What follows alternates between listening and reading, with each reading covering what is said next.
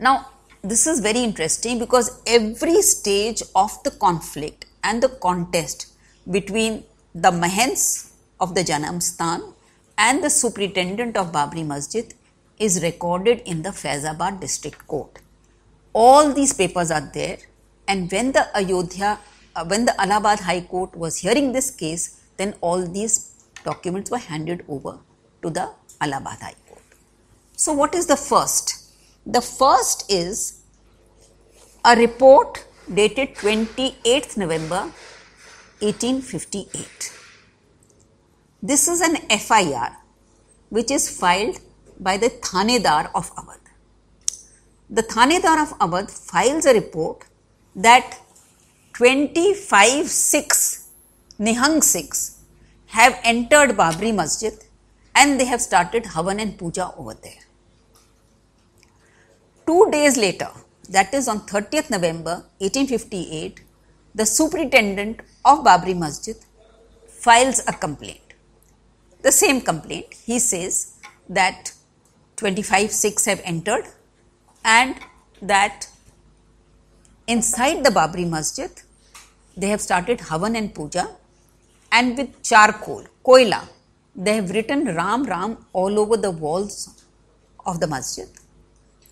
And he says that outside the masjid, but within the complex, Janamsthan is there.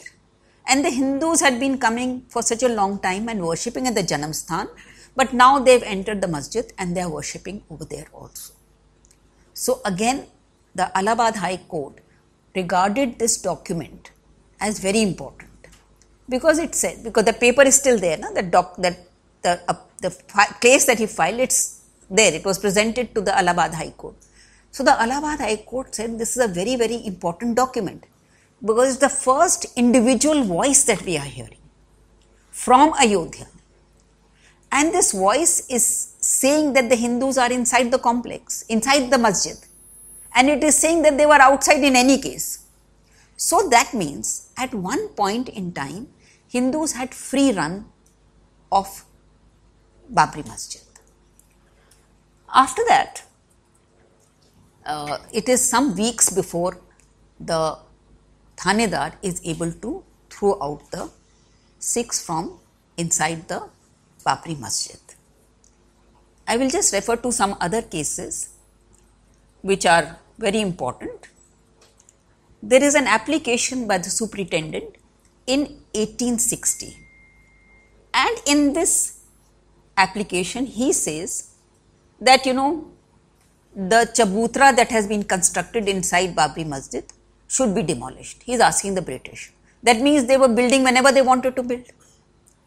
And then he says that whenever the Maulvi gives the call for namaz, azan, then the opposite side they start blowing conch shells. So you can see the tensions. And this is important to note because left historians have said that the Hindu-Muslim tensions at Ayodhya were engineered by the British as part of their policy of divide and rule.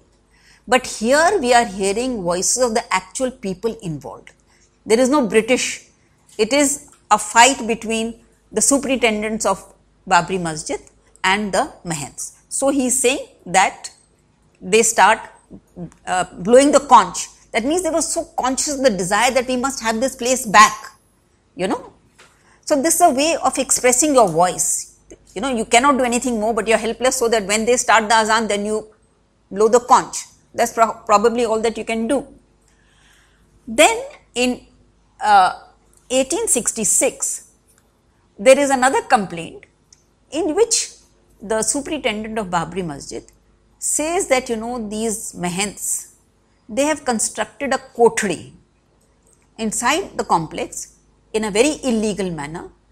And what is the intention of the kothri? Because they want to use that kothri to place idols inside. So he tells the British that you must please do something to help us. As it is, he says, we are able to continue over here only because of your help. Because we are all the time being harassed by the priests of the Janamsthan.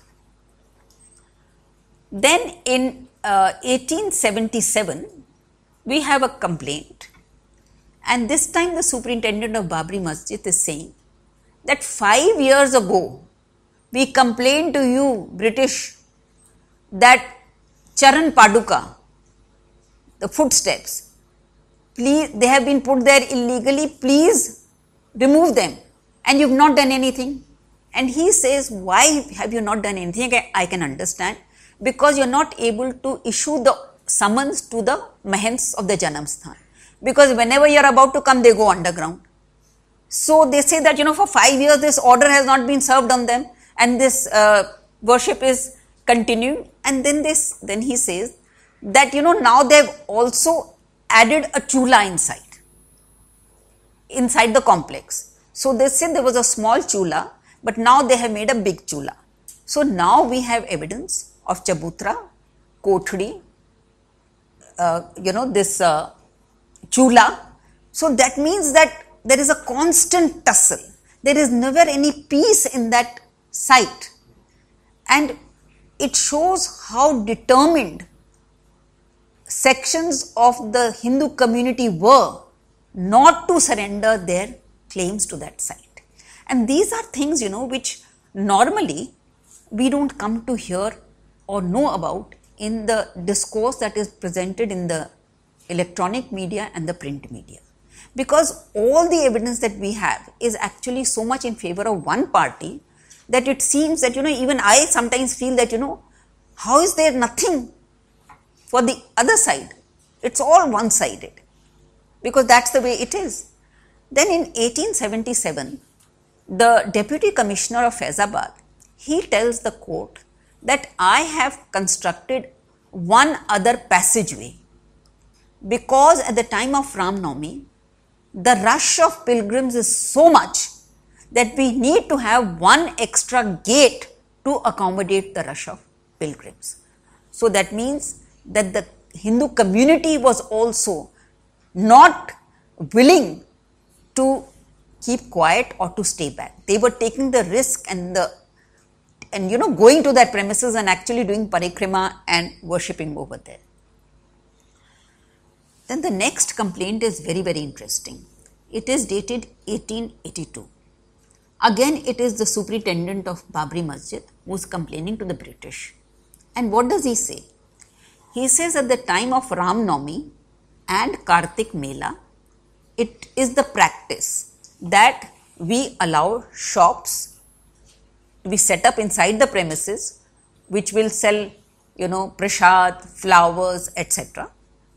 And the rule has been that whatever the sale is made, we will divide the thing 50-50 between the mahants and the superintendents of Babri Masjid. But this time, he says the mahants have changed the ratio of the sharing of the proceeds, and you please restore the old ratio. So the Faizabad district court, they say we cannot change the ratio because you have admitted that the whole complex is not yours. It's not in your possession. And this also means that during those days there was no namaz being offered, because you cannot have a mela and celebrations of Ram's birthday. That means that there was no namaz in these days also. So this is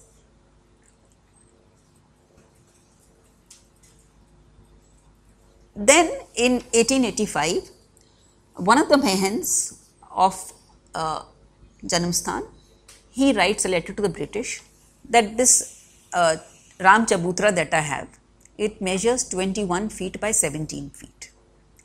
And he says, there is no shed over it, it's just open.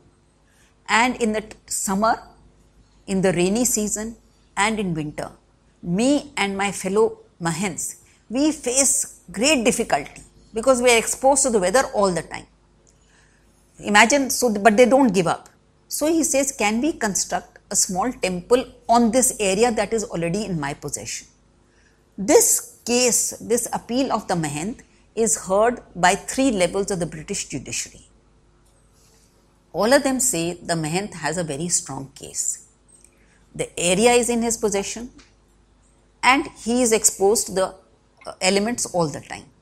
But they say that we cannot allow construction of anything in this area because it is a very sensitive issue and we cannot disturb the status quo. We realize the injury that was caused to the Hindus 350 years ago, but there is nothing that we can do. Now in 1885, an Amin commission was set up, and this commission showed that Sita Rasoi, Chabutra, Janamsthan, Chhappar were all situated in the boundary wall of the Babri Masjid, but just outside the boundary wall there was a deep depression all along the boundary wall. That was the depression of the footprints of pilgrims who had been coming all these centuries. So parikrama, that means the entire complex was sacred land for the Hindus.